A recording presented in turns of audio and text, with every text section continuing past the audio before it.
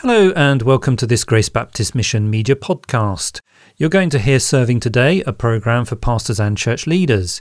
If you're involved in discipling others, or perhaps you teach the Bible one-to-one or in a small group, Serving Today will be relevant for a wide range of believers. Welcome to Serving Today, the programme for those leading in the Church of Christ. I'm Andrew Cook and I'm pleased to have your company again. Christian Basics, the Bible's teaching about Christ's death and resurrection.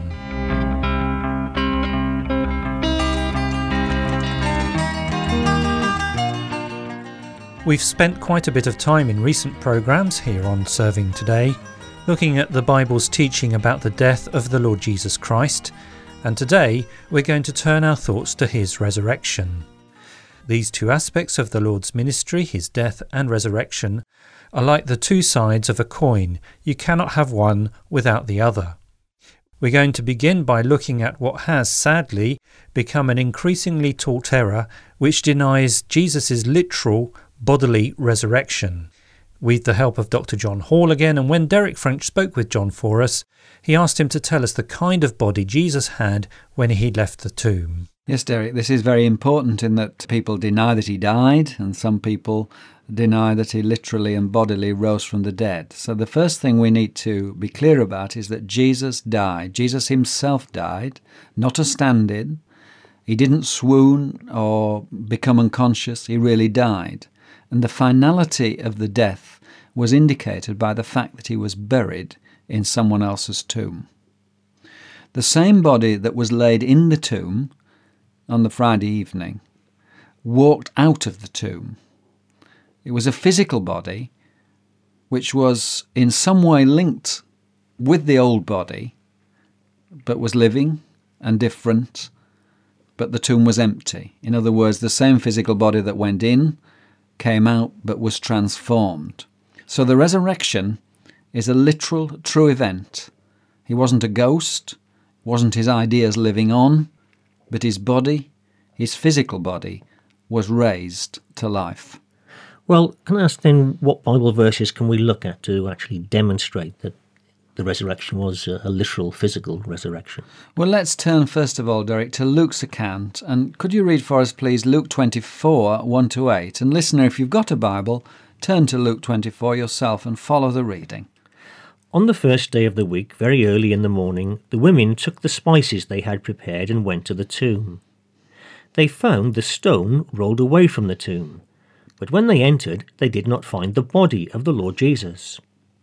While they were wondering about this, suddenly two men in clothes that gleamed like lightning stood beside them.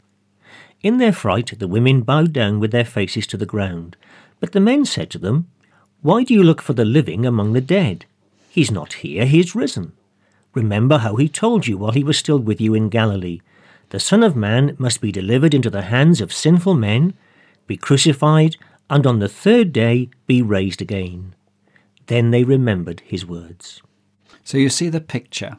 The body had hastily been put in the tomb, and at the insistence of the Jewish authorities, Pilate set a guard and told them to go and make the tomb secure. So they went and made the tomb secure by putting a seal on the stone and posting a guard. You can read about that in Matthew 27. As the burial procedures had been rushed, and the Saturday was the Sabbath, once that was over, early in the morning, the women took spices that they had prepared and went to the tomb to finish off the burial procedure. The large stone they found rolled away, and the body of the Lord Jesus had gone. And two men, angels, were there and said, "Why do you look for the living among the dead? He is not here, he is risen." And they reminded them how Jesus himself had told them that this would happen before he died. You can read that prediction, for instance, in Luke 9:22. The women returned and told the 11 who didn't believe. Peter goes to look for himself, and he saw the grave clothes, but no body.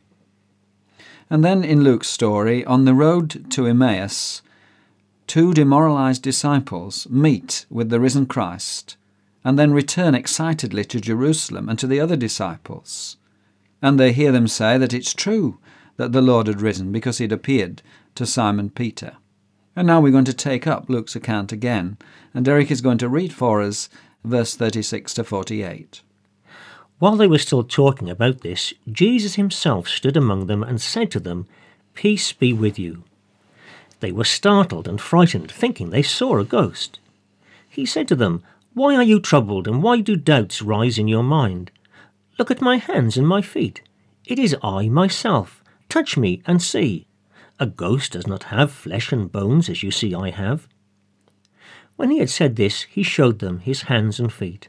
And while they still did not believe it because of joy and amazement, he asked them, "Do you have anything here to eat?"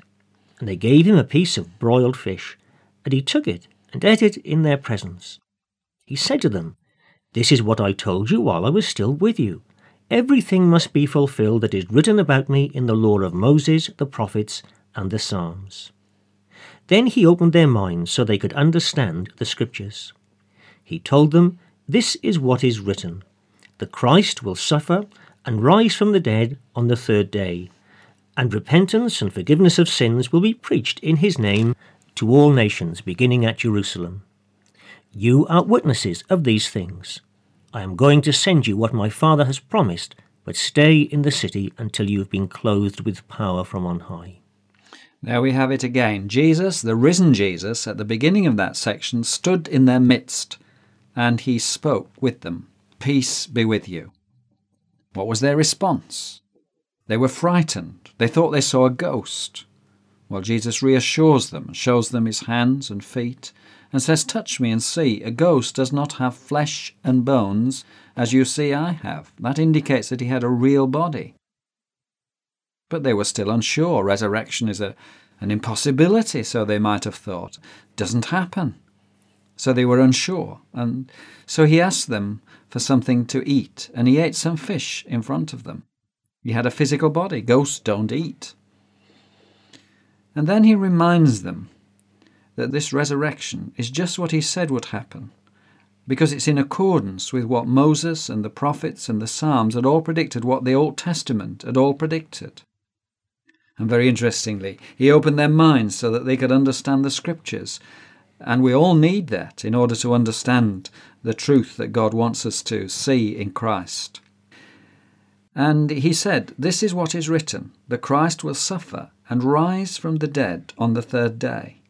You see again, both the death and resurrection of Christ was predicted in detail in the Old Testament, up to 1,000 years before it actually happened. You can read Psalms like Psalm 16 and Psalm 22 and Isaiah 53 as examples of what Jesus is speaking about when he says that these things had been predicted in the Old Testament. Jesus then goes on in Luke's account to say that repentance and forgiveness of sins will be preached to all nations, beginning at Jerusalem. So he points backwards into the Old Testament and said, this has been fulfilled. And he points forward to say what's going to happen. Repentance and forgiveness of sins preached to all nations, and that did happen. And very interesting, listener, it's still been fulfilled in this radio program today, being beamed to many nations, because we're still speaking of the risen Christ and the need for you to heed that and repent and find forgiveness.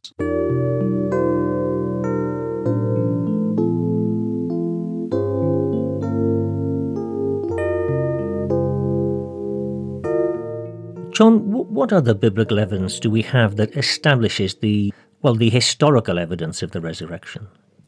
Yes, Derek, the other three Gospels, Matthew, Mark and John, all contain information concerning the resurrection. But Paul brings it all together in 1 Corinthians 15, verses 1 to 8. We've already looked at that in the introduction to the death of Christ. But let's read it again, as it's so important. And Derek's going to read to us now from 1 Corinthians 15, verses 1 to 8. And Paul writes, "Now, brothers, I want to remind you of the gospel I preached to you, which you received and on which you have taken your stand. By this gospel you are saved, if you hold firmly to the word I preached to you. Otherwise you have believed in vain. For what I received I passed on to you as of first importance, that Christ died for our sins according to the Scriptures, that he was buried, that he was raised on the third day according to the Scriptures, and that he appeared to Peter, and then to the 12. After that he appeared to more than 500 of the brothers at the same time, most of whom are still living, though some have fallen asleep. Then he appeared to James, and then to all the apostles, and last of all he appeared to me also, as to one abnormally born. 4 things to consider here. It was in accordance with the Scriptures. He then outlines the fact of the death and resurrection. He points to the witnesses, and finally to his personal experience. So let's look at these things in turn. The fact of the resurrection is built on the fact that it is according to the Scriptures. It was as God's word had predicted. Christ died for our sins according to the Scriptures, and he was raised on the third day according to the Scriptures.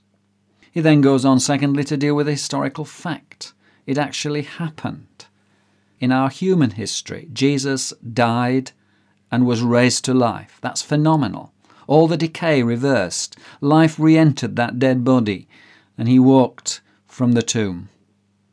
Now, how do you establish truth in history? Well, you look for eyewitness accounts, people who have seen the events and who are able to testify to the truthfulness of those events.